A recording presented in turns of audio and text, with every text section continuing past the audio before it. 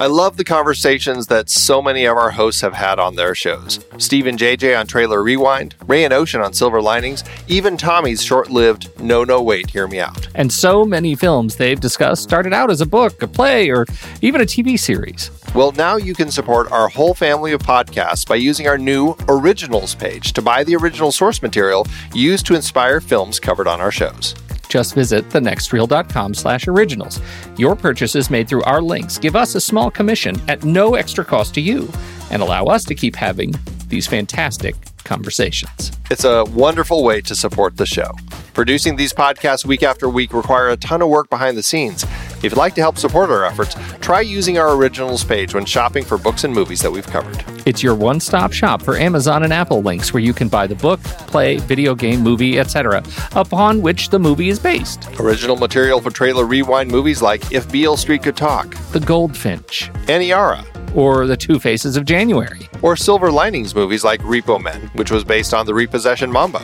Plus, by using those links to buy books, Amazon and Apple show us a little bit of love, which allows you to support our family of shows with minimal effort. Visit thenextreel.com/originals.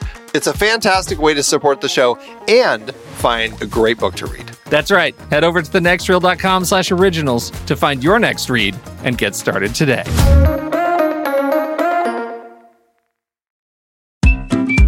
I've been podcasting since 2006. In that time, I've tried countless hosting platforms, but in August 2022, we switched to Transistor to power all of our shows here at True Story FM, and it's been a game changer. I love the Transistor allows unlimited podcasts and storage without extra charges. We can publish so much content, and we do. If you want to start up a podcast, do yourself a favor and host your show on Transistor. With their one-click publishing, you can get your new show onto all the major podcast directories effortlessly. And their website builder lets you quickly build custom sites for each show. The detailed analytics are invaluable too. You can access all kinds of listener data anytime. Oh, and the versatile players allow you to embed episodes anywhere to reach new listeners. Plus, the team behind Transistor is super responsive and keeps making the platform even better. After using countless hosting services over 15 plus years, Transistor has been, hands down, the best podcast partner for us. If you want a hosting platform to take all the worry out of getting your podcast out into the world, go to thenextreel.com/transistor and check it out. Support our show and support your own show by going to thenextreel.com/transistor. Start growing your podcast today. It's showtime, folks. Enjoy the show. Happy 4th of July, everybody. Is it happy? Oh, yeah. Is it happy this year? Happy. Okay. All right. Or wait, who can do a good Bill Pullman impersonation? And this shall be our Independence Day. Yes. And thank you for taking time on your 4th of July to hang out with us here on set, Matt. Yes, because I'm sure, well, anybody that's a Hamilton fan has probably already watched it multiple times because that drops on yesterday on the 3rd, but Film Board's going to be doing that this weekend. So everybody that hasn't had a chance to check that out, and then listen for the Film Board discussion on the Disney Plus Hamilton. Just watch the intermission, pause it, and then listen to this, and then go back in. That's it. That's literally what Lin-Manuel Miranda said. He said 1 minute, and then you can pause it and make it as long as you want. Long as you... You can stand in line for your own bathroom. Yes. It's fine. Get that real New York experience. Exactly. Pay $50 to have some wine delivered. Yeah. Now I heard, I haven't been in Disney Plus. Well, it hasn't. I haven't had a chance to dig around, but I heard there's also like behind the scenes stuff that they're gonna that's there as well. I'm super excited. A documentary. Yes, so that's a big thing that Disney's been doing, because I watched The Mandalorian and they had their whole behind the scenes thing. Kyle, I know you had watched. Oh, JJ, the Disney Gallery that was amazing. Yes, because I'd heard about the volume, but actually seeing that at work, right? Because I don't know how many episodes I'd watched, and I thought, wow, it was the Prison Break one where I thought, wow, they really replicated like the look of everything. And I'm like, oh, well, half this isn't even there. Right. You know, and I see it in action, and I still don't believe it. Like I cannot see where the line is. It's really amazing. Amazing. And then for all the Frozen 2 fans, I guess there's a whole big thing on the making of Frozen 2. Have either of you guys watched that? I've seen the movie, but not the making. I have. And I recommend anybody who's an animation fan to watch it because they've never gone to see it before. But what shocked me about it was how unbelievably slapdash it appears that their animation process is. That's surprising. I mean, like obviously everybody is are amazingly talented. They're amazingly hard workers, and you see stuff. But like they start the documentary about, I think, 9 months before the movie premieres. They don't have an ending. Oh wow! They're still figuring it out, and so they show this process of them. Like they get an animator, they say, "Here's the sequence. You got to go. Have Olaf go from here and do this and do that." And they go, "Great!" And the animator will spend a month working on it, and they'll come back and go, "Yeah, we cut that, so it's gone." So it's like I watch this, I'm like, "This is the most wasteful process I've ever seen to make a movie." I'd like to say that surprises me, but with Frozen 2, it does not surprise me. So. But it comes together in the end, and they all, obviously it pulls together. But it just amazes me how wasteful that process is. I mean, they show like reams of paper of like, oh, this was a whole sequence got deleted, gone, just shred it, it's gone. Like if you look at an animation studio of like Lakia, who did Coraline stuff. Their script has to be tight and locked before day one of photography. Yeah, they would lose so much money. Why did Disney just all right up until the last minute is just like winging it? Like, nah, how about this? How about this? How about this? How about this? I guess when you're made $1 billion, you can do that. But it just seems like you are wasting so many people's time. Yes. So many hardworking animators are working 14-hour days because you guys can't get your schedule together. I will tell you, my 9 to 5 feels a lot like that too. So it's not surprising to me. Right? But you're not working for Disney.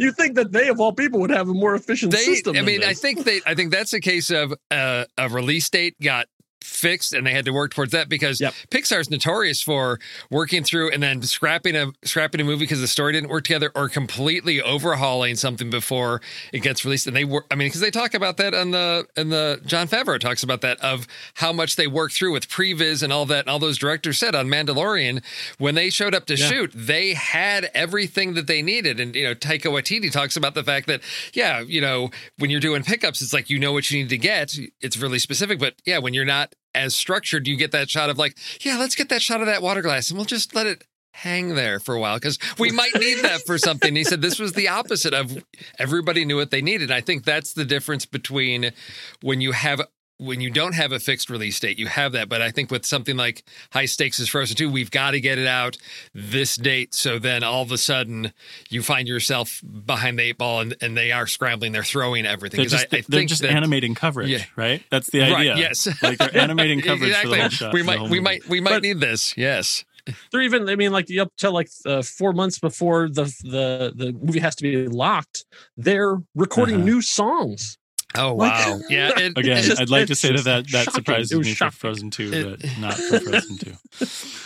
No, but it's all about, the box office drives those things of that. And I think I did not enjoy Frozen 2 as much, but my kids are at an entirely different age. And so it was an entirely different situation. But I'm going to segue into Kyle's first article that he threw in here, which is about box office driving things. And Kyle, tell us about this $0 budget movie that was actually the #1 movie in the country.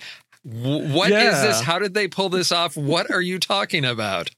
It's a great story of just about guys who kind of game the system, but it was actually a really clever way to do it. Right now where everything is shut down, there's no new movies coming out. There's nothing going on, and so these guys had in isolation had basically shot a movie. It's kind of like a Zoom version of Unfriended.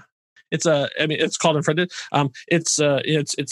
It's a really no budget horror movie. And they thought, well, if there's no one is actually, and it's like right now, if we rented out a theater and sold tickets for it, theoretically, we would be the highest grossing film in the country.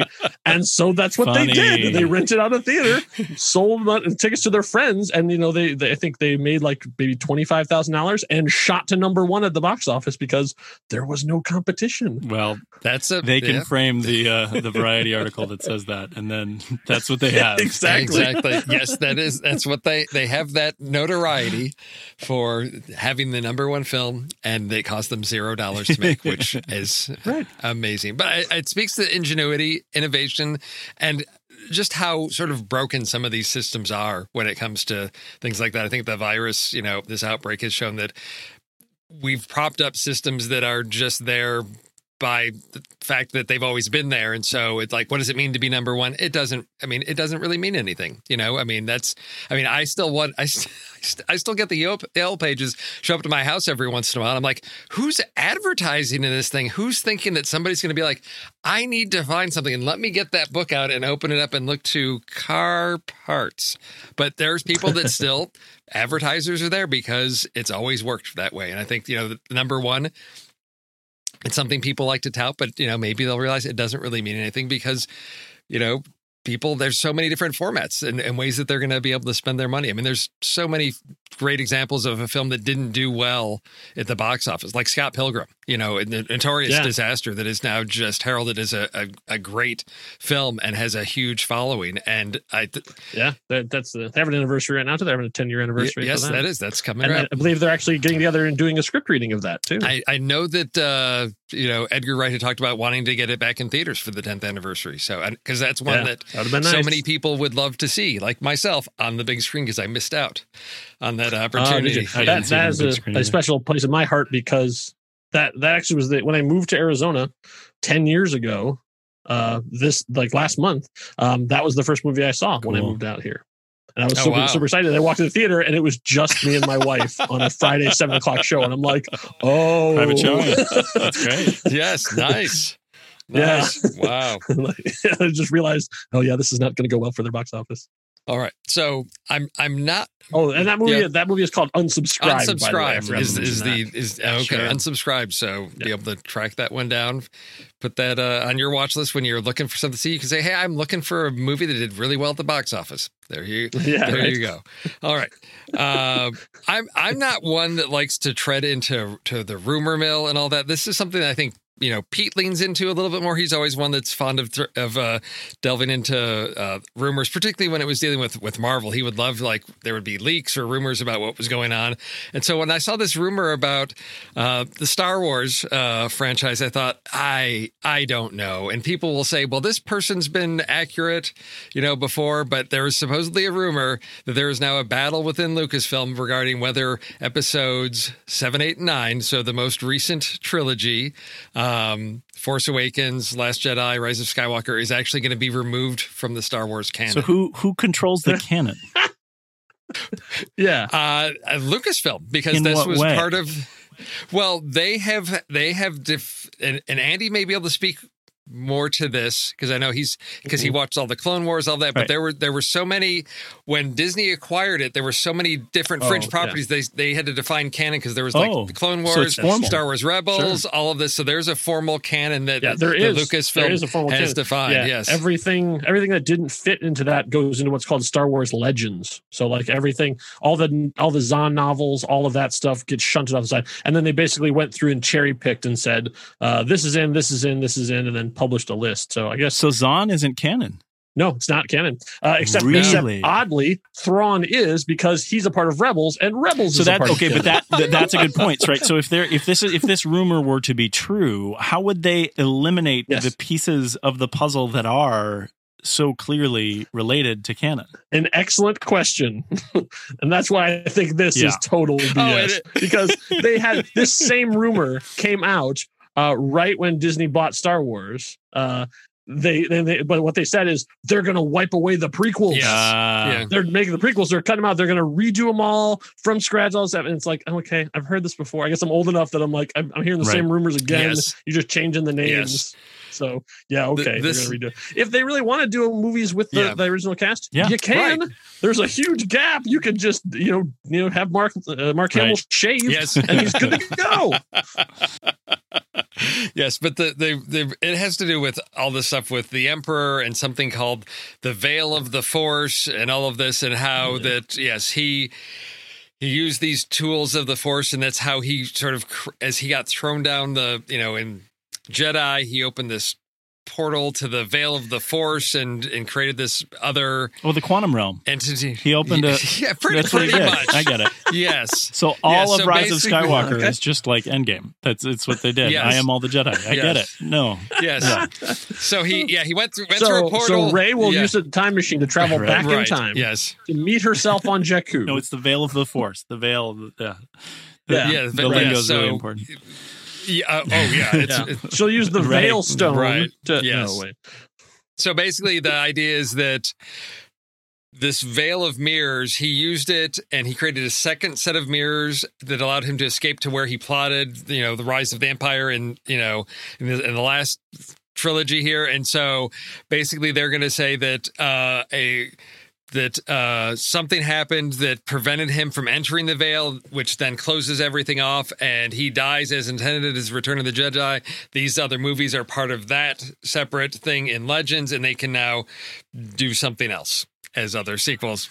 The interesting thing about this is, like, is there a time period? So you think about, like, the Hall of Fame, right? The Hall of Fame in a sports, they have, in baseball, for example, they have a number of years where they're available to be voted in, and if they miss that, if they don't get voted in within that allotted period of time, then they're no longer Hall of Fame material. So does the canon become this? Like, you can be voted in or out within a certain amount of time of your release, but if you don't make it, then we're going to rewrite. I mean, I don't know. Yeah, maybe. Yeah, I don't. Yeah. I don't know. Like they'll do like a character draft where like a character goes on the screen. Like, here's Ponda Baba. Is he in or is he out? It's just one of these things where I thought, okay, first it was The Last Jedi, then it was, now this whole thing, and they just basically people aren't happy with it, and they want to just scrap it and say, forget it, it doesn't count. I'm like, well. Right. That's you don't, as I always say, you don't have to watch those movies.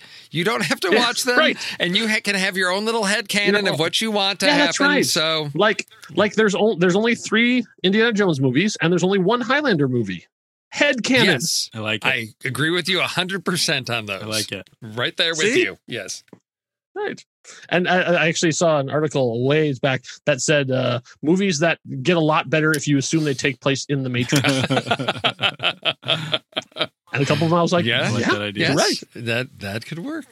Next up, I want to talk about Aaron Sorkin and his thing that Netflix is grabbing, because I'm an Aaron Sorkin fan, but I was really intrigued by this because it's a story that this is what I'm not a history person, and growing up in Chicago, this is one of these things when.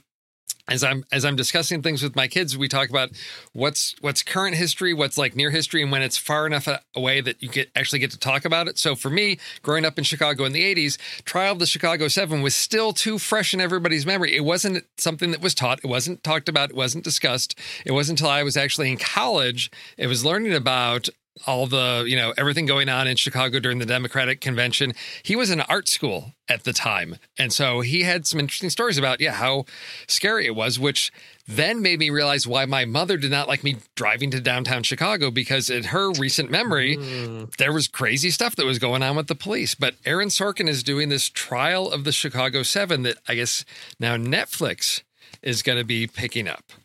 So I am very much intrigued to see what happens with this with distribution. Again, is this one that would have been a theatrical release, but due to everything going on, Netflix has had the opportunity to snap it up? I'm kind of curious, but it's interesting that this is his second directorial work too, after Molly's Game, which we covered on the film board. Yes, we covered that one on the film board. Yeah. Were you a fan of that? Did you guys see Molly's Game? Yes, we were part of that film board.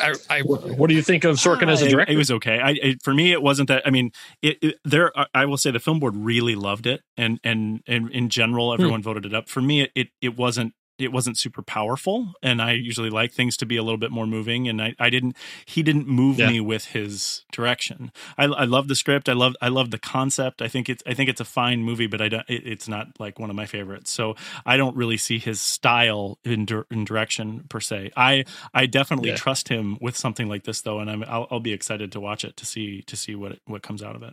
Yeah, subject matter wise, you can see why he picked this. I mean, digging into all the things he likes of history and trials. Yes. I mean, obviously going back to Few Good Men. Yes, exactly. Like this is right in his wheelhouse. Yes, and an amazing cast. You got Eddie Redmayne, you got Tom Hayden, Sacha Baron Cohen as Abby Hoffman, Joseph Gordon-Levitt, who has been pretty absent from the screen as far as I can. I know he's got that one that's on Amazon Prime where he's the pilot of the plane. But it seems like a lifetime since I've seen him. I guess it was Snowden was the last thing that I can remember. And that was what, 4 or 5 years ago? Yep. Perhaps. Sounds right. Yeah. So, yeah. But, as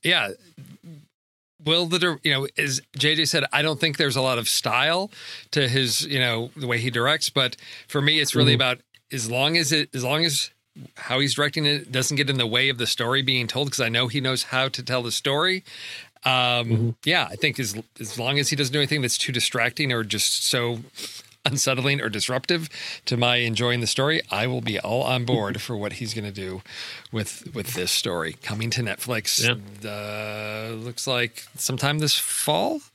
So if theaters are open, then maybe he can get an Oscar nod if they can get into theaters. They're going to cancel the Oscars this year. I totally think they are. I mean, 2 weeks ago on Sat Matt, we talked about them moving it back to April, but there's no way. Yeah, at this point, what's the point? I just can't. I don't have a lot of faith in that date. This gets back to things have to be in theaters to be award worthy and all of that, and so we've got all this artifice that's starting to come crumbling down again because but there are. But we talked about the Five Bloods on the film board on Netflix. Not as much, I will agree, not as much as we would have if theaters were open, but still there are clearly quality films that are still being released. Hopefully, we have dates and My question is, how is it going to prevent it's? How should I say? How does this not turn into drinking from the fire hose? Right? I mean, because there's such a backlog of things. So to me, there are films that I think Wonder Woman 1984 is going to go directly up against Black Widow at some point. Oh, it's going to be. Oh, wow. How are they going to organize that? They can't. Right. They can't. And it's going to. I think it's accelerating what has happened because the smaller, just straight dramas, it's becoming about the theatrical experience. What's the big spectacle on the screen that I'm in my big recliner with Dolby Atmos sound and a huge screen or in 3D? That's the spectacle. Something that's a more character-based drama doesn't necessarily need to be on the big screen. It's something that everybody's got a nice setup at home that they can watch those. And to me, that's where your direct-to-video, purchase or rentals, something like the spring that was released was Emma, wasn't going to do well in theaters. Just shoot that straight out to home, and people that want to see it will see it there. And there's no reason to try to take up a theater that's going to hold hundreds of people to have 5 people sit there and watch it. So I think maybe studios will start thinking about, yes, it's important to have Wonder Woman. It's important to have, Black Widow or Tenet on the big screen. What are those smaller films that have just struggled in the theaters? Just give up on that and say, no, we're going to market those towards the direct home audience to say, here, you get this, at home, bundle something with the success of stuff like The Invisible Man and The Hunt on direct-to-video. Maybe this could be the return of the mid-budget film. Yes, that would be nice. That's been for the last 20 years or whatever. There's been this gap because you've got your $200 million films, you've got your $5 million films, and there's nothing in the middle. So give a decent director $30 million. And then if you can, do the math to see if you can get the return on that, either by Netflix writing you a big check or by doing this direct-to-video market, and a direct-to-video 2.0. Right with that.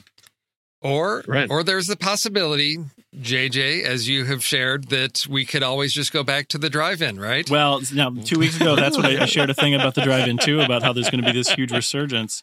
I'm still hooked on it. I don't have we've been struggling to figure out plans for today for the 4th of July, and we're going to go to a drive-in. There's a drive-in here in suburban Oregon. It's the double feature, traditional double feature. They're limiting the cars to about half of what can come in.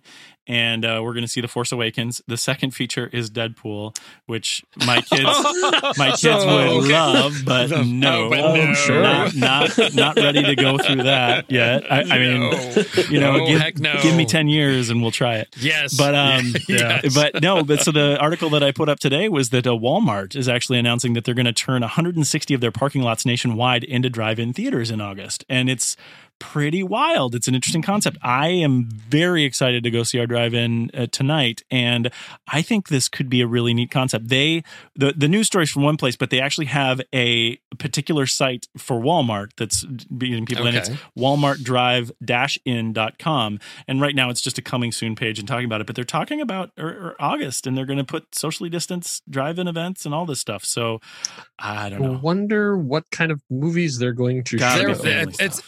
It's Walmart. It's going to be the family friendly stuff, and that's sure, make it a family but even experience. Family don't like. Are we talking about Trolls World Tour? Sure, Are we talking about like Lion King from last year? I mean, like, what kind of distribution deals does Walmart have to land to make this happen? I mean, we all remember the story of the parent who bought Lion King on DVD and showed it at the school for a fundraiser and got sued by Disney. Yes. So Walmart's got to sign some those contracts. Yes, I'm sure it's Walmart. They've got the ability to. I mean, Walmart owns Vudu, the streaming service. So I mean, not anymore. Really? Not anymore. They just sold it to Fandango. Really? Oh, did they? That's interesting. Wow.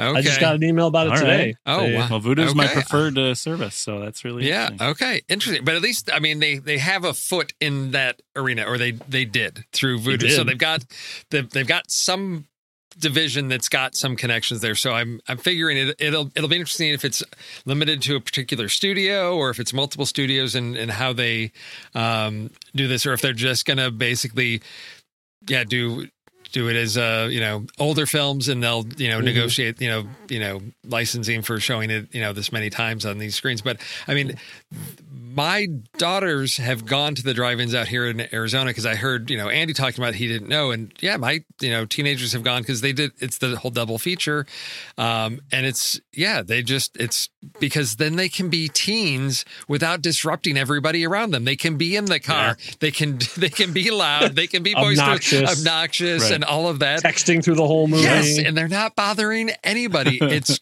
great.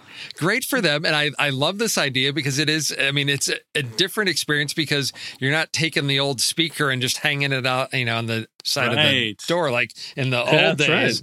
Right. But they have this whole setup where you can place your order for snacks and whatever, and as you come in, they've got curbside delivery for whatever you've ordered for your snacks, so that there you go. Let's face it, Walmart has the land. Yes, they do. They've got the land. So that's one of the folks out there who can do it. Another, making the old things new again, bringing the drive-ins back, the Roaring 20s to us. Yes, exactly. It is the Roaring 20s. That is true. The 2020s. I didn't quite think of it that way. We do want to talk about the passing of Carl Reiner. Buongiorno. Hey, would you go up a little closer, please? Evangelion. Hey, ponte Becarno, Villa Poppiere, and the Vituarno, in the second half of the Smartest Brothers Comedy, Morris. Veggionica. I pontuni la Parnovielna, Vanciore Rigarde. Perfetto, no? Non perfetto. E pontulio la mozzumilla Palaccio Bella, con un matti venore. Perfetto. E lo giungela, perfetto. Buongiorno nose, a little bit of nose job, okay? But perfetto, monster perfetto. E buongiorno the skin was a nice close shave. Buongiorno Marivantor, perno vidore. E figure, the build, mangiano vero, col parno, and the legs are beautiful, believe me, I've seen it. Non mangiare vero. Bene faccione vero. Perfetto, sì, perfetto. Non perfetto. Don Giulio Barco di Vindo, Ripiardo. Giovanni, the giorno do, Sofia, Giovanni. Buongiorno. Hello.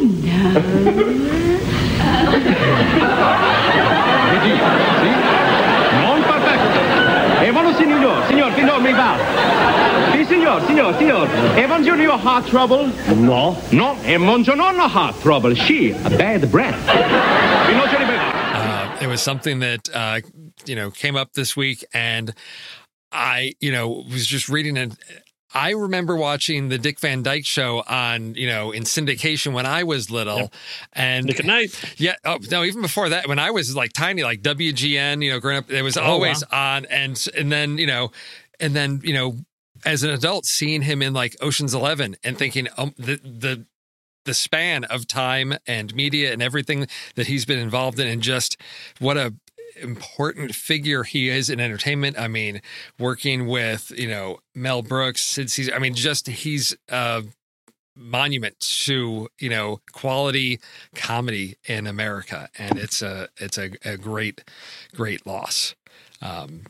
So I just wanted to any one of the aspects of his career, people would be lucky to have. Yes. I mean, just starting off from your show of shows. Yes. I mean, like as a writer, just like if I ever got to time travel, I would want to go back to that just to be in the room with all of those guys.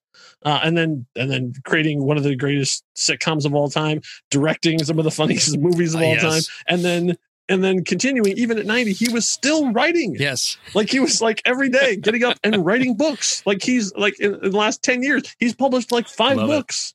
Like I'm in my 40s and I don't have that kind of energy. And he's in the 90s. Creator. I mean, he has to put it out. Yes. He was nonstop right to the end. Yes, he was. So yes, a great, great loss in the world of entertainment and comedy. Trailers.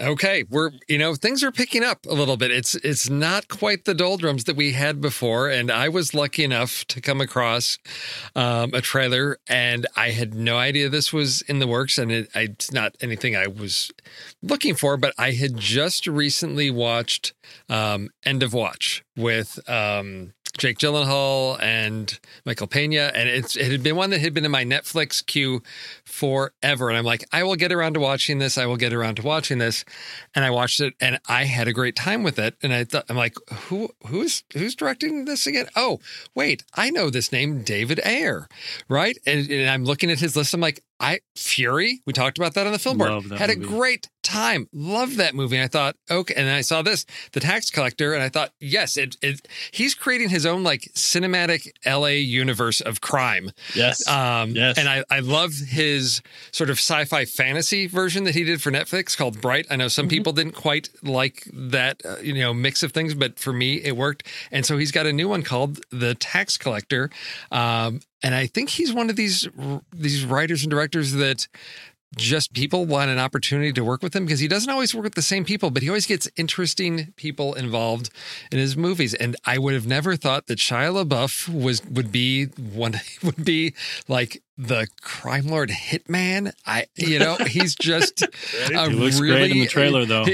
He does. He fits it. There's a sinister side to him in this, and it's one that just I know the world from David's other work that this is taking place in, and if he delivers what he's done in his other films, I'm looking forward to this. Supposedly coming to theaters August 7th. I don't think that's going to happen.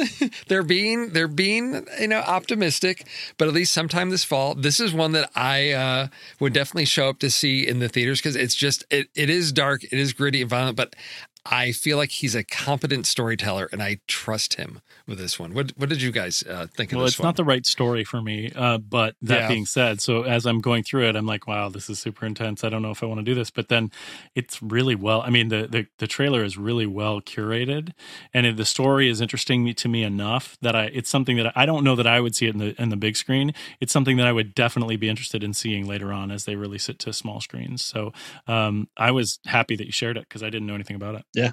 I had also never heard of it until you put it out there, and seeing Shia LaBeouf is a badass. Right. I would not have anticipated that, but yeah, David Ayer seems to be interested in morally ambivalent dudes with guns. Yes. That covers it. That's the genre he seems to be going for. And it's worked well for him so far. And right. I think as long as he has stories, like I said, as long as he's got stories to tell that work, I think he's got a solid career in that, despite little stumbles like getting involved in comic book movies. But we won't speak of such things and just focus on other things. Release the Ayer cut. Yeah. No, don't. Doesn't need to happen. Is it Ayer or Ayer? I'm sorry, I don't know. Okay. Okay. All right. Well, on the other end of the spectrum, Kyle, what have you brought us? Yeah. Once again, the thing that's interesting to me about all three of these trailers is until I saw these trailers, I had no idea any of these movies existed. Yes. Cool. So that was fun, because it was like a fresh thing. I had no preconceived notions. So much so that even for my trailer, which is called Palm Springs, I asked my wife when it comes out if she would watch it without ever having watched the trailer. Ooh. Because I as much as I really like this trailer, it got me to one of the things. I wish it wouldn't give away so much. Yeah, right. Gives away a lot. Yeah, so it's Andy Samberg. And then, I forgot the actress's name, but she's from How I Met Your Mother. She was the mother in the last season. But she basically they go to a wedding at Palm Springs, and it turns out that Andy Samberg is caught in a time loop at this wedding, and then she somehow gets caught in the time loop as well. So antics ensue as they cannot figure out how to escape this thing, and they go through the same kind of stuff. Now, obviously, the easy comparison is Groundhog Day, but I'm a firm believer in a good idea is a good idea is a good idea. And I like seeing variations on a theme. Like, I remember when Raiders of the Lost Ark came out, everybody went, whoop, don't touch any 1920s action movies because it's done. It's finished. Spielberg. But it's like, then we got The Mummy in 99, and that's the same kind of thing. So why did it take that long? So I think I like seeing fresh takes on ideas we've seen before. So I'm all for it. I can't wait to see it. It's on Hulu. So I have a couple questions. So I saw Groundhog Day late. it was a gap movie for me. I watched it during quarantine because I had never seen it before. Okay. And while I admit, Bill Murray's genius, it really didn't hit me the way that so many people it matters to so many people. Looking at this movie, I think it looks funny. I think it looks like a more over the top version of Groundhog Day, and I'm kind of excited for that to see, this idea that's been trod, how the sausage gets made in this idea, the mythology, exploring the mythology further and taking it more extreme. That seems funny to me, so I'm excited about that. I love Andy Samberg. I love J.K. Simmons, so that he could bring me out to anything. Yeah. The thing that makes me nervous about it, though, is number one, talking about that you see so much in the trailer, but also that it was originally released in January of this year, and then now it's getting this other release. So that's kind of the weird thing. I'm like, why haven't we done anything more with this? I don't have Hulu. I didn't dig into it, so I don't know how I'm going to catch it, but I will. And they also say it's Hulu and a drive-in release, so little timely considering what we were talking about. So, and I also have lived in Palm Springs, so that might affect my feelings about the movie too. I actually have driven through that many times. So 6 months, 6 months of my life. I'm guessing that maybe it was. Yeah. You probably saw the Matrix later there. I did that in LA, but yeah. I imagine maybe they had it as like it got bought by Hulu at a Sundance. film festival. It must have. They showed at Sundance. Yeah. Exactly. Oh, okay. Yeah. So that's probably then the Hulu people showed up with their checkbook. Yeah. Well, I mean, the thing that, Andy Samberg brings to this is, and it being rated R, you can tread into territory that a PG, Groundhog Day can't. Right. You can go far more extremes, and just, I think because people are familiar with the conceit now, you can play around with that. You can do ridiculous things like, oh, there's a bomb in the cake. I happen to be a bomb disposal guy. You can go, with Bill Murray, it was like, I'm going to order everything on the menu and eat it. And it's like, oh, that's so, ridiculous that somebody would do that. That's so familiar. So now we have to up the stakes. And I think this is the perfect vehicle for that, because it is taking it to a more ridiculous extreme. The R rating allows them to just, get into days of just sitting around, just getting, drunk and, taking drugs and flying to wherever. Yes, it's going to be ridiculous, stupid fun. And I'm very much looking forward to it. It's the perfect time to revisit the genre and sort of reinvent it with a new twist for 2020. Love it. JJ, you picked the other trailer that I almost went with. Oh, I'm glad you didn't. This one is right up my alley. It's Respect, the Aretha Franklin story, set to release on Christmas Day, which I think is actually kind of a perfect thing for this movie. Aretha being played by Jennifer Hudson. Jennifer Hudson's got such an interesting career. Watched her on American Idol. Loved everything she's done on screen, and I think she's kind of like the only right person to pick for this. I'm a major Aretha Franklin fan. I recently went, one of my first ventures out with quarantine was to go buy a bunch of vinyl, and I wanted to get all of my favorite Aretha Franklin songs on one vinyl set, and I couldn't find, there were so many different ones that I couldn't find something that covered all the bases. I ended up with like 5 albums in my hand, and I couldn't pull myself to buy any one of them because I would have sacrificed 1 or 2 songs because I chose one. So I'm really excited for it. It looks like a pretty moving and powerful story, so I'm excited for that. I think this is just a teaser trailer, but it's worth it. I think if you like Aretha, if you like her music, this is going to be a great one.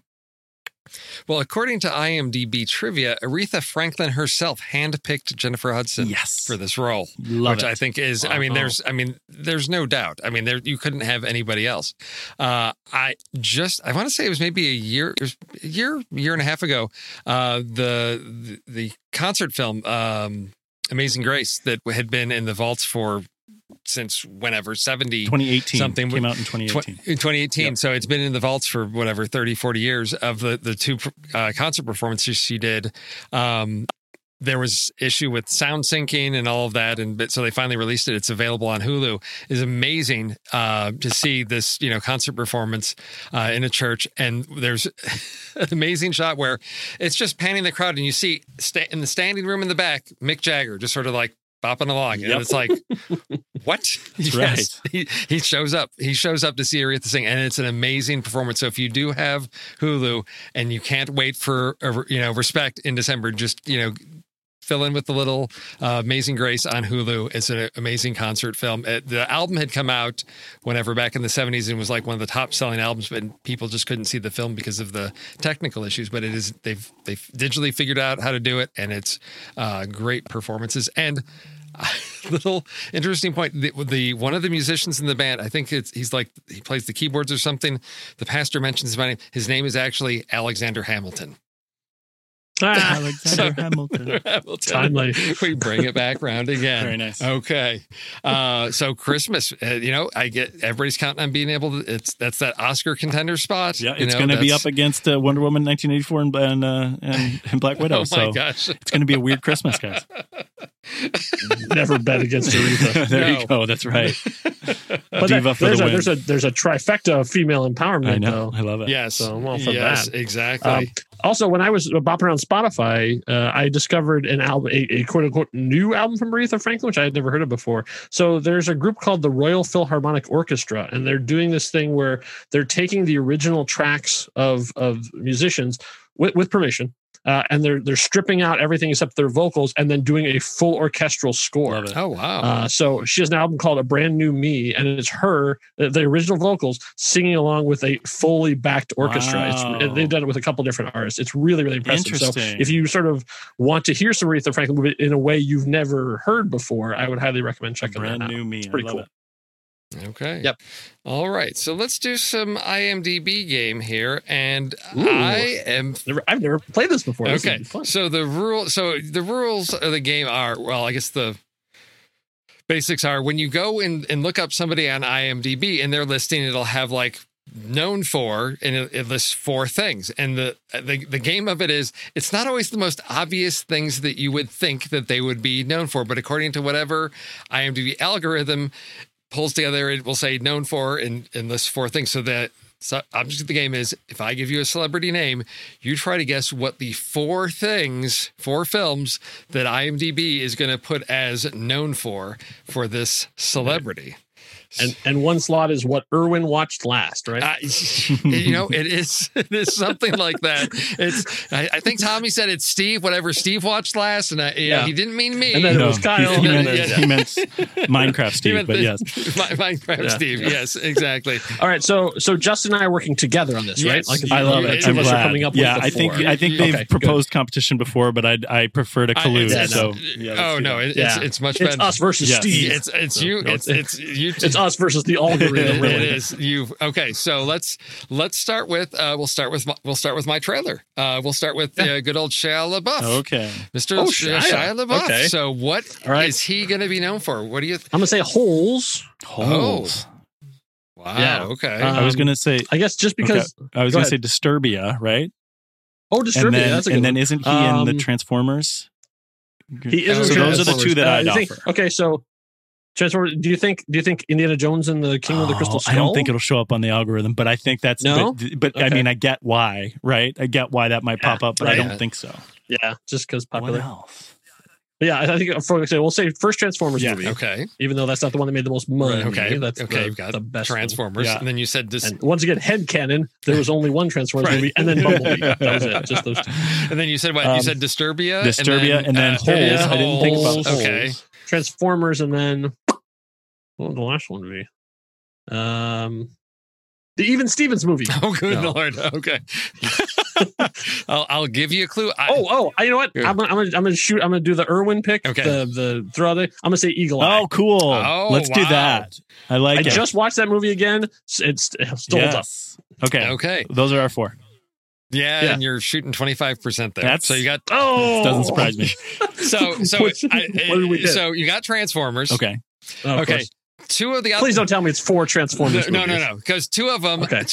This is, I maybe speaks to the algorithm, but 2 of the films are from 2019. His 2 most recent films, Honey Boy and The Peanut Butter Falcon. Peanut Butter Falcon. Okay. That makes sense. Wow. That makes real sense. Yeah, well, I guess recent. So then the last one. We just talked about this when we were talking about the trailer. No. We talked about it on the film board.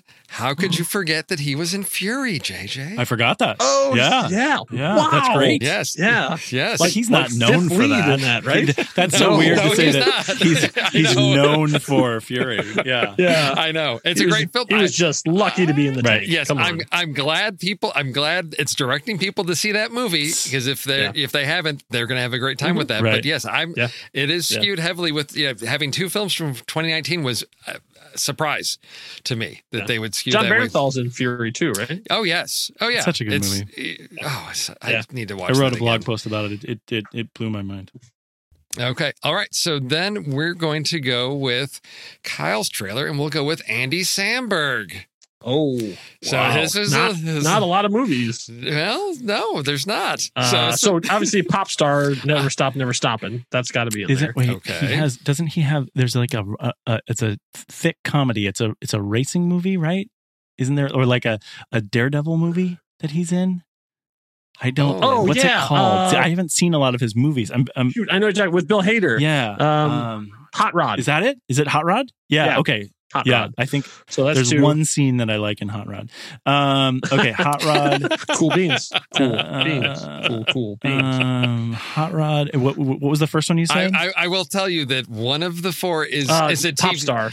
One of the 4 is a TV show. I will tell you that. Oh, okay. So Brooklyn Nine-Nine. Oh, yeah. Or Saturday Night Live. I think it'll be Brooklyn Nine-Nine. And then okay, so Hot Rod. Love that show. Pop Star. Brooklyn Nine-Nine. I don't know what else. Nine-Nine. And then he was in an Adam Sandler movie? Was he? Sandler tends to skew these things. He played Adam Sandler's son in, I can't remember the name of that movie. My Boy? That's My Boy? Yeah, I don't know. That's a deep cut. I don't know. I'm tapped out. A face. I'm trying to keep poker face. These are good. I'm telling you guys are batting better. Are you talking about That's My Boy? Are you talking about Big Daddy?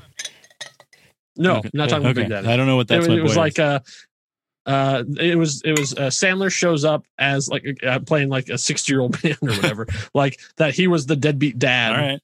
And now he's back. Like, I'm here to help you with becoming a man. Right. And okay, so you've got Pop Star, and then you said Hot Rod, Brooklyn Nine-Nine, and then That's My Boy. There's no way that's on there. You guys are at 75% because it's Saturday Night Live. Oh, Saturday Night Live. That's My Boy and Wow. Hot Rod. Oh, that's great. And we even considered switching. We did. You did. That's great. You were close. But That's My Boy. I've never the Peanut Butter heard Falcon thing threw us off because we thought the most recent. That's wonderful. Yes. That's My Boy. I can't believe I pulled that out.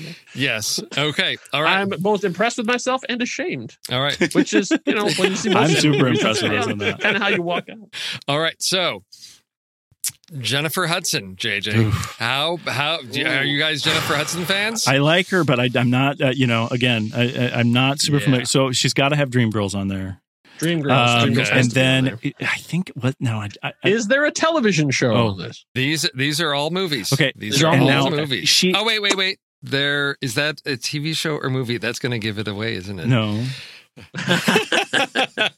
Well, and she is basically is American Idol. No. Okay. That's cute. She should. American Idol should be on there as her origin. These are all movies. She was also in Cats, so I would put Cats on there.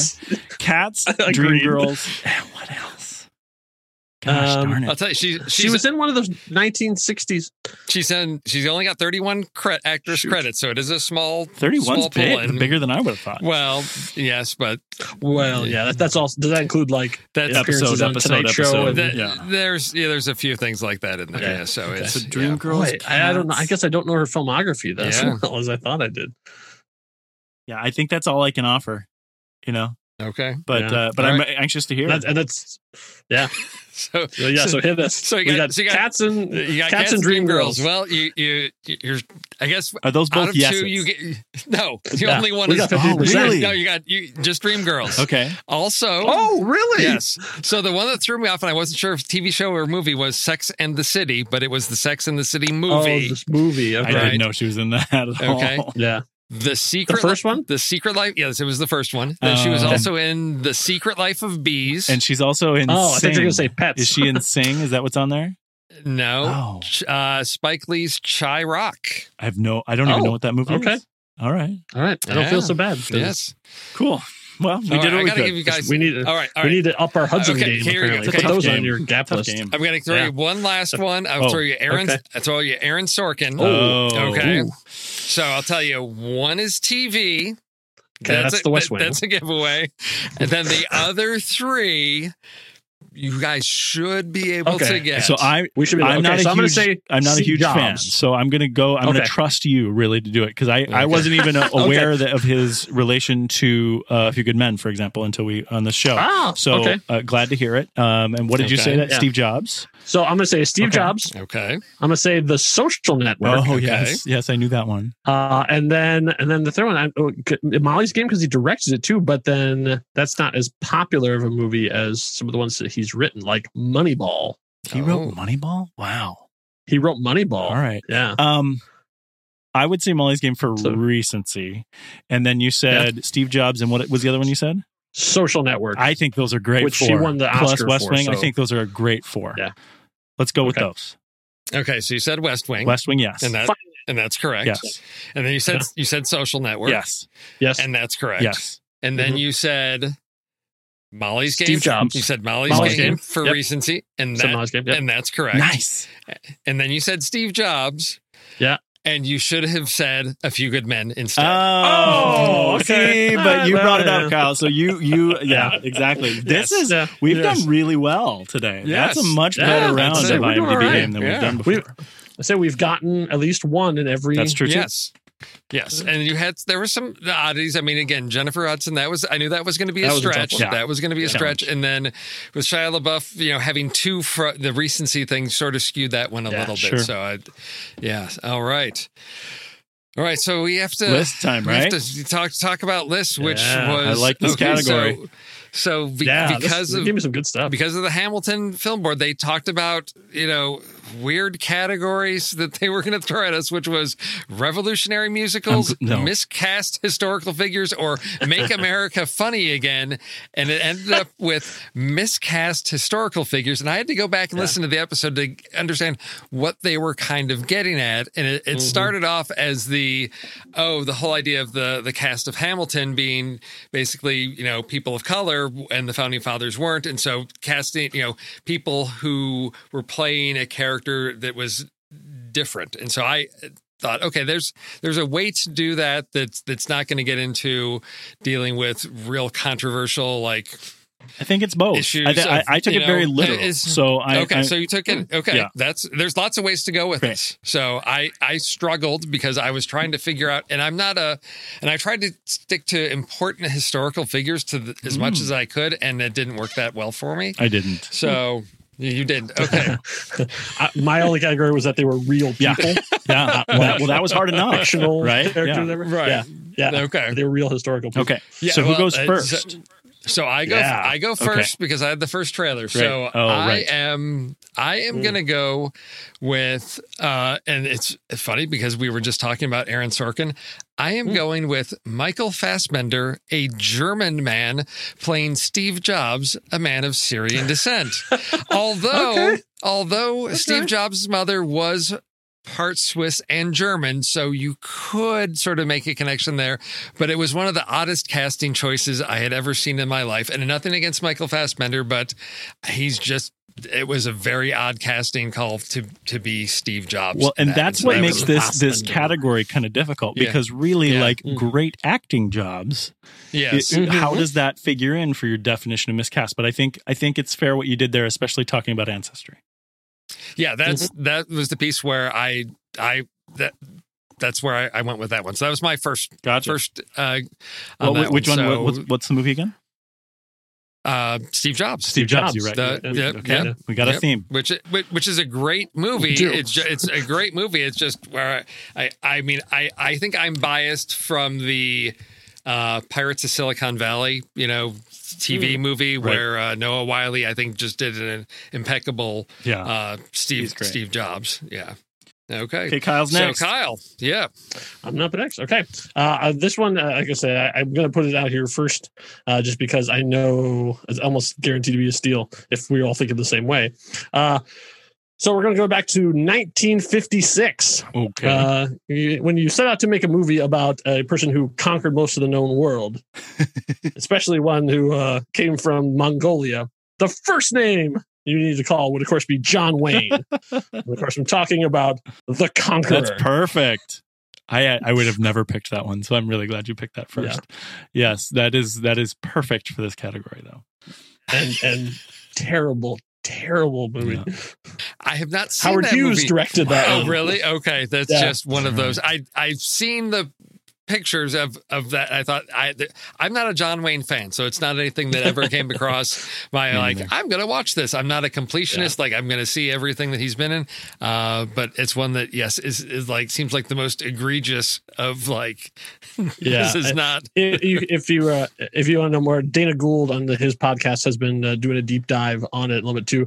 It's fascinating because like they shot on a nuclear testing site. Oh yes, and so and like from that point, 50 of the crew eventually end up dying of cancer because not only did they shoot there, but when they had to leave, they took all the radioactive dirt with them and brought it to a studio and shot on it again. No. Yeah. Oh wow. Yeah. Constant exposure. Yeah. Yes. All right. My first one, JJ. and I don't know the year, but it's fairly recent, was it's not, I mean, it's kind of a biography of Bob Dylan. I'm Not There. Oh, and he was played by lots of different people in that, but most notably for me, one of the little vignettes was played by Cate Blanchett, playing Bob Dylan. Right. I've wanted to see this movie because I've heard about it, and it's just, but they had, I don't know how many different actors playing like different. It's like sort of versions 7 of or Bob, 5 or something like that. Yeah, it's great. So that's my first one. Okay. I've seen just that scene, and I think Cate Blanchett. Well, Cate Blanchett can do anything, pretty much. Yeah, that's yes. Yeah. Okay. Okay, Steve, bring it. All right, my second one. So if you're going to have something set, it goes to Kyle's pick in the 50s, where you just you're trying to tell epic stories that are international or global or just set in different parts of the world, but you're really just sort of bound by the studio system. So when you're going to cast an important, character, out of the Old Testament, why would you not cast, Charlton Heston as, Moses, a Hebrew Egyptian man? Because Charlton Heston is nothing but like, he just seems straight out of the Middle East there, doesn't he? You can have my staff when you pry it out of my cold dead hand. So that's the 10 Commandments, yes? That's the 10 Commandments, yes. Good choice. Cecil B. DeMille. Okay. Yep. All right, Kyle, you're up. Good choice. Okay. My next one. This actually was when I listened to the episode and they said this was the first thing that popped into my head. Okay. So we're going to go back to the far off year of 1995. Okay. So when you're sitting there thinking like in the spirit of Hamilton, as everybody's watching Hamilton today, you want to think, okay, we're going to have one of our great statesmen, a man of letters, a well-spoken man, someone who everyone would, as soon as he started talking, everyone would turn and listen. And of course, for that person, you'd want to cast Nick Nolte as Thomas Jefferson in Jefferson in Paris. Yes. That's articulate is the first adjective that I associate with. Form a more perfect union. Yes. Oh, yeah. He just seems like the most intelligent, articulate American ever, Nick Nolte. For those of you who have a problem with Daveed Diggs, take a look at this movie. Oh, geez. I don't have a problem with Daveed Diggs. No one should have a problem with Daveed Diggs. For whatever he plays in Hamilton. My number two, and since you guys both did yours, I'm going to say, I looked this one up as I was listening to you, from 2003. No, number one, it's The Last Samurai. And it's, if you watch The Last Samurai and you're a fan of Ed Zwick and Marshall Herskovitz, which I am, going back to Glory, the unfortunate thing about The Last Samurai is that it's a lot like Glory. And if you look at it, the stories are very, very similar, which I kind of like them both. But the key thing about Tom Cruise playing Captain Algren, I think, in The Last Samurai is that story, while based on a true story, is about a Frenchman who it didn't have anything to do with Americans going and teaching the samurai how to do anything. And so unfortunately, it's very much romanticized into this American exceptionalism, teaching the Japanese how to do things. And so it's unfortunate, but it's not an Algren. I think it's like Brunei or something. It's a great story, but it's miscast. So Tom Cruise in The Last Samurai. That's a good one. That is a good one. That came from a long period where they would find these amazing stories from history and then go, but how can we make it be about a white dude? A white American dude. Let's do it. So bad. The white savior. Right. Yes. Unfortunate. Yeah. All right. Okay. So for number three, my final pick, I was inspired. And Pete, as you're listening, you will appreciate this, I'm hoping, because now I'm straying from, I guess, actual historical people, but to me, like legends and folk tales, some of these characters are so much as a part of storytelling and culture that it's almost as if they were alive. And so I'm treading into somewhat fictional territory here, but I just could not resist the fact that when you are casting a character named Don Diego de la Vega, that clearly you would think, I think we'll get Anthony Hopkins for this role in The Mask of Zorro. And I just, as it came to mind, particularly with last week's list and Pete talking about back-to-back miscastings. Exactly. It's because apparently Anthony Hopkins is a racial chameleon. You can cast him in anything and he will play it. No. So that is my final Anthony Hopkins and Vin Diesel. Yes. They can play any of right. Yes, exactly. All right. Kyle. So my last one is from a classic movie. So there's a lot of these movies that we sort of put on the pedestal. They had all these awards and they're classics of cinemas, and there's framed posters in every fancy cinema. But if you dig deep, there's some problematic stuff you can get into. And so the one I'm talking about is actually from one of our favorite actors, Sir Alec Guinness, playing Prince Faisal in Lawrence of Arabia, who is not Iranian or Middle Eastern at all. No. Yes. Yeah. This actually led me down a pretty deep hole about Hollywood whitewashing. There's some horrible things out there. Yes, there are. Yes, indeed they are. I mean, it's a great film. It is a great film, but it stands out more and more. Yes. Yeah, exactly. Just that it's got that Breakfast at Tiffany's thing where you gotta go. Geez. Yeah, it's embarrassing. Yeah, yes. I mean, Gone with the Wind. Yeah, exactly. Yes. Yeah. So for my last one, most have Gone with the Wind. Yeah, exactly. Right. So I'm happy to say that we had no steals that I can tell. Okay. Nothing on my list was picked. True. I'm struggling with which one to put up for my last one here. I've got a bunch of different ones. I was listing Dances with Wolves. But that's actually fiction, so I don't want to do it. It's based on history, but it's a fiction. I was going to go with The Producers, talking about sort of a meta thing of casting Hitler in a non-Hitler-esque kind of thing, but I decided not to. So What I settled on, those aren't the fan letters we want here. At the what I settled on here was Young Guns, and looking at Young Guns. So there have actually been some things written about Young Guns saying that it was one of the most true stories in recounting what Billy the Kid went through. That there actually was a John Tunstall, which is this person in the story that takes all these young guys in. They're the regulators, right? Young guys in and teaches them how to get out there, and take over everything. The difference is that John Tunstall in the movie is played like this venerable old fatherly figure, but actually in real life, John Tunstall was like the same age as these guys. He was more like gathering. I mean, at most he was 5 years older than Billy, which Billy is again the kid. So it's this kind of thing where they played out the dynamic for the film to have this sort of fatherly person teach them, and then he becomes the martyr and these kind of things. But in reality, the real story was that these guys were getting together to sort of take care of things in a gang like way. And again, it's kind of like romanticizing the Old West here a little bit. But it made for a great story. I'm a big fan of Young Guns and Young Guns 2. So that's my third for our miscast. All right. And then I was going to, my other meta one was I was going to say Wyatt Earp, because Wyatt Earp and Tombstone came out in the same year, and you got to pick one, right? Which one is better in terms of casting? And Tombstone's the right one. Yes. Anyone other than who they cast for all of the people in Tombstone is miscast, in my opinion, but whatever. All right. So what were some of your backups then? Because it sounds like you guys had some. Those were your backups. Okay. Yeah. Okay. Let's see. Do you have other backups, or I only have one, and it's really stretching it because I had it on my list.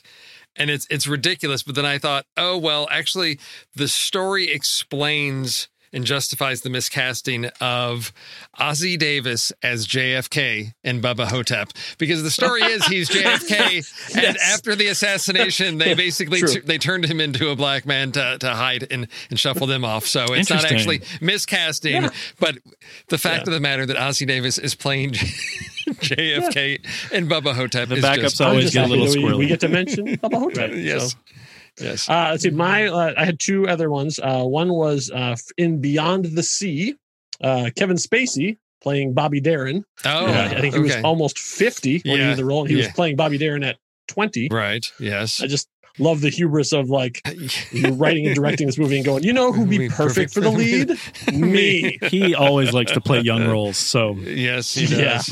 That was a joke. Kevin Spacey's many that was meant to be an off-color joke. And then my last one was from Exodus, Gods and Kings. Everyone. Oh, yes. Right. Yeah. Right. The entire principal cast. Right. Well, yeah, because in 1950, whatever, Cecil B. DeMille doing 10 Commandments, that's what he's dealing with. But in more contemporary times, there's no reason to cast a film like that at all. Yeah, exactly. All right. Okay. So we have free reign because it's going to be a while before we get to, they pick up after summer hiatus. So I was thinking about if there are themes from anything we've talked about in the show. I've been making notes about things that have come up during the show, because we could do movies that have scenes in a drive-in. Love it. Because we did talk about drive-ins. Love that. That's a good one. Do that one. Okay. It is also summer, so I don't know if there's anything that comes to mind when you think about summer movies, what you might think might be a category that might be interesting for a list, since we are in the middle of summer. A bunch of like teen comedies that take place in the summer are coming up. So like Summer Break, kind of like a okay. Summer Break. What else you got, Steve? Okay. What else have I got? That's what would be the recurring themes? Racism and Aaron Sorkin. The two are not connected. Racist Aaron Sorkin movies. Go. You could do something about something about quarantine, right? Have we done anything about quarantine yet? I don't think so. So we could do something about like being locked in somewhere, trapped in. Oh, single location movies, like. Oh, okay, single location. So it doesn't. Yeah, because people are locked in. How about films where you're forced to watch something? Ooh. Where people are made to have to watch something. Okay, I like that. Oh, yeah. Okay, no, that Ooh, okay. Got it. Just thought about like 3 or 4 disturbing Yeah. scenes that came to mind. So thanks for that. Well, it's Justin. okay. Well, he knows he doesn't have to do this because Exactly. he wouldn't be able to build that list Right. himself. He's thinking, let's see. Everything from this past year, it was on Trailer Rewind that Steve made me watch. All the times we did horror movies on the film board, things that made me watch. These guys Yes, made me okay. watch. Yeah. Yes, all right. So we've got drive-in movie, Love it. and we've got summer break, and we've got people being forced to watch something. Love it. Okay, Those are all good right. ones. That's good, and we don't have to. I don't have to deal with this, and I don't think either of you do either. No. Okay. This is fun. We get some diversity off of this because I think instead of sometimes what happens is we get a series of movies and it's like we're treading over the same topic and trying to rethink it. And this just gave us These are all different. This will be really interesting to see what the members on Discord come up with. Yes. Exactly. All right. So if you want to vote in next week's challenge, it's simple. You head over to the Show Talk channel and the Next Reel Discord community, and you can lend your vote to the chaos that is list picking and movie sabotage each week. If I told you guys I used to sabotage the votes, yes, I did. The old poll system used to allow you to vote more than once, and I would split my votes. And then if it was close, I'd say, well, I'll just tip the scales this way. No longer possible with our new polling system. So how do you get access to that Show Talk channel? Just head over to the patreon.com/thenextreel and become a supporter of the Next Reel family of podcasts for just $5 a month. You're not even going out to see movies anymore. You've got $5 in your pocket. You can become You can become a concessionaire supporter and get access to the show live streams as we record, early access to shows in your very own personal podcast feed, and access to the super secret member channels in the Next Reel Discord. Super secret, yes. And if you need a mask, you can head over to thenextreel.com/merch to check out our TeePublic store, and we've got masks out there. You can be bold enough to order your Patient Zero, biohazard looking mask if you want to, but we've got all kinds of merch over there as well. And we thank all of you for supporting us and supporting our doctors and nurses, because part of the funds from purchasing a mask will go to support the frontline healthcare workers through direct relief. Thank you. And the Marvel Movie Minute ones have our pictures on it, so you can put my face on your face. That's weird. Face on face. That's face on face. Putting his face on your face. That's weird. So then you can take my face off. Nice. Face off. Excellent. All right, where are you guys in your Marvel Movie Minute? Where are we coming up to? Let's see. We have finally hit New York, baby. The city's so nice that I've heard they've named it twice. The Bruce and Betty are visiting with the good doctor. Then in these upcoming episodes coming this week, you're going to get to hear we get a deep dive into psychological horror.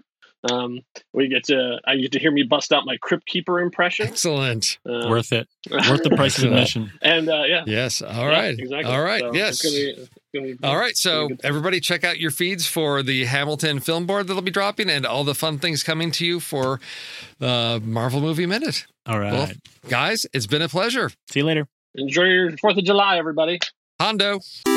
Andy, according to my friend Internet, this is what Letterboxd is. Letterboxd is a global social network for grassroots film discussion and discovery. Use it as a diary to record and share your opinion about films as you watch them, or just keep track of films you've seen in the past. Showcase your favorites on your profile page. That is a lot. You bet it is. That's why I want you to tell our fair listeners just one thing you do with Letterboxd that has changed the way you watch movies. Let them have it. Okay, are you ready for this? So ready. I love lists. As of today, I have 246 lists in my account. I use them to track the movies I watch, organize them in all sorts of different ways. I track them by hand. I clone lists from other people. I use them to plan what I'm going to be watching, all sorts of things. I love creating lists. It's a fantastic tool. Sexiest animated characters. Andy, what is this? We love Letterboxd, and if you're a movie lover, we are sure you will too. And when you upgrade from the free account, you will remove ads and support the great Kiwi team building this amazing service. Just use the discount code NEXTREEL or visit thenextreel.com/letterboxd to get 20% off your pro or patron membership. And it works for renewals as well.